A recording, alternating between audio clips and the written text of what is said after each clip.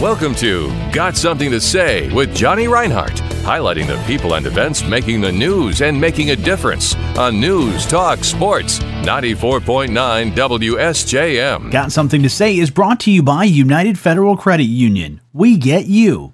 My guest today is Claire Natsis, and she is from the St. Paul's Lutheran Church in Stevensville. How are you doing today? I'm doing great. How are you? I'm doing great. Good to be talking with you about some of the great things that you guys have going on at the church. You have a big anniversary coming up, or I guess it's this year, 125 years, which is absolutely amazing. Which I know, 125 years, does that have a special name? Because I think it's 150 is the sesquicentennial, which is my favorite thing to say ever. But what is it? Do you know if there's 125? Putting you on the spot here. I don't, but I know, like, if you ever watched WALL-E and they had like their big anniversary and it was like 5,000 syllables long. I'm sure it's one of those. Yeah, probably. Yeah. Wonderful. So tell me a little bit more about St. Paul's Lutheran Church and what you guys are all about. St. Paul's was founded in 1899, thus 125 years ago. It was founded by 59 charter members that actually were members of Trinity Lutheran Church in St. Joseph, that many people might be familiar with. But they wanted to have a church that was a little closer to where they were in Stevensville. So they broke off and formed their own charter, which was done on February 24th, 1899, which is why we're starting our big anniversary on that weekend this year. And they asked the pastor at St. Matthew's in Benton Harbor to help them out, which he was grateful to do until they got their church built. And when they dedicated their church in September of that year, they installed their first pastor, who was Pastor Theodore Seifert. Wow. And for 125 years, we've had remarkably not a lot of pastors, which means that they have lasted for many, many years. We've been very thankful for the work that they've done. And we are part of the Wisconsin Lutheran Synod, which might be strange because we're in Michigan, but we were in the old Michigan Synod for a while, but then that ended up being absorbed by the Wisconsin Synod. So we are in the Michigan district now. Okay, very cool. And what is it that you do over there? I am the staff minister at St. Paul's. I mainly work on worship, so I do a lot of the worship planning, putting music together, getting choirs together. If you come on a Sunday, I'm probably going to be up in the balcony helping out with the AV or making sure the slides are working or playing organ. Sure. A lot of that stuff. And during the week, I help out at our school. Our school is also actually celebrating 125 years this year. Oh, wow. So the school was started right when the church was started. That's cool. About a month after the church was dedicated in September.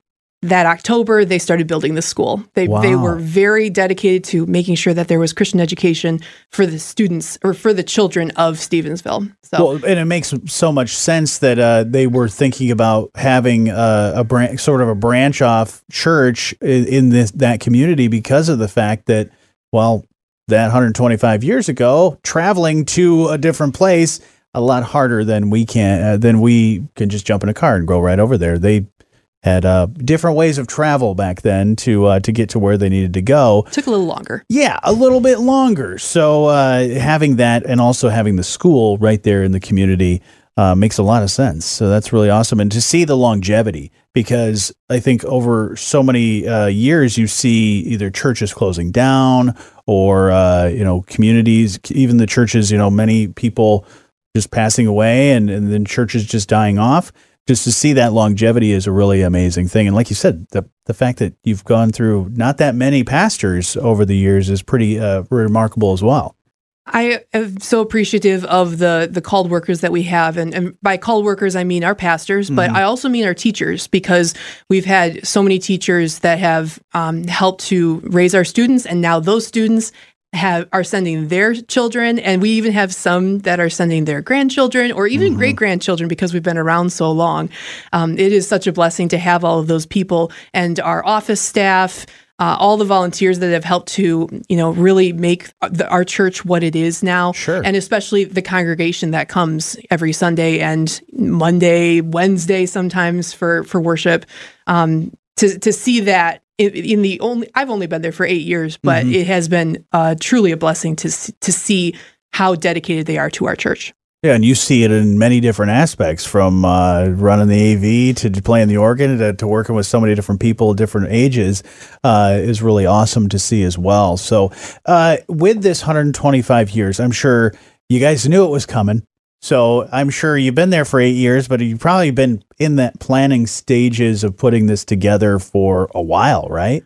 I think I brought it up for the first time about 5 years ago. I said, hey, guys, in 5 years, we're celebrating our 125th, so we better get talking. Yeah. And about 2 years ago, we put together the committee that and kind of organized everybody to say, okay, you're in charge of the history, you're in charge of worship, you're in charge of special commemorative stuff. Because every church has like a commemorative plate or a commemorative cookbook. And so we had to figure out what we were going to do. So yeah, it's been a long time coming. Well, and the history gathering, you know, if you had somebody doing a really good job of keeping track of all that stuff in the history, but also kind of looking at and taking another peek at that stuff to say, well, all right, what sort of things can we pull out to just even share on social media, to share with the community, to kind of revitalize some of that stuff, to share the great history of St. Paul's Lutheran Church in Stevensville. So this is really cool. So, all right, so what sort of things do you have going on? Because I know you have a kickoff coming up on the 25th, Sunday. So what's going to be happening for that? And then maybe we can talk about some of the other things you guys have in the works. Sure. We have the kickoff worship service, which happens to be that same weekend where the charter members came together, and which was February 24th, but that was a Saturday, so we decided to do it on the 25th. Our services are going to be at 8 and 10:30, which is our normal worship times, but we are inviting some past musicians who used to go to St. Paul's but now have moved away. We've asked them to come back and play. We also are bringing back one of our former pastors, Jonathan Crucial. Cool. He will be coming back and preaching for us. And a lot of different musical groups that are in the church now. So our chime group, our students at the school are going to be singing a song. So it's going to be a big musical extravaganza. I might have gone overboard with it, but I'm very excited about it. You only turn 125 once, so why not? And you can only have the kickoff once. So yeah, do it up. Ideal which service to go to? Are they going to be the same or different? One's going to be traditional, one's going to be contemporary. How's that working? They're both going to be the same. The only difference is that the school kids are going to be singing at the 10:30 service only. Okay. So if you want to hear the kids sing, but pastor will be doing the same sermon. All the music besides that one song is going to be exactly the same. Very cool. Definitely want to check that out. And since the place, you're probably going to be pretty packed, right? I'm sure. I'm hoping so. We will have it live streamed as well, but it's always best to be there in person and just get the vibe and kind of get goosebumps when you're hearing everybody singing together. Yeah, that's going to be great. So that's Sunday, the 25th, 8 o'clock service, 10:30 service, St. Paul's right there on John Beers Road in Stevensville. What else do you guys have in the works for this 125th celebration? Well, you had mentioned our history, and we do have a big history committee that has been putting stuff together. And I do want to shout out to Freddie Krieger.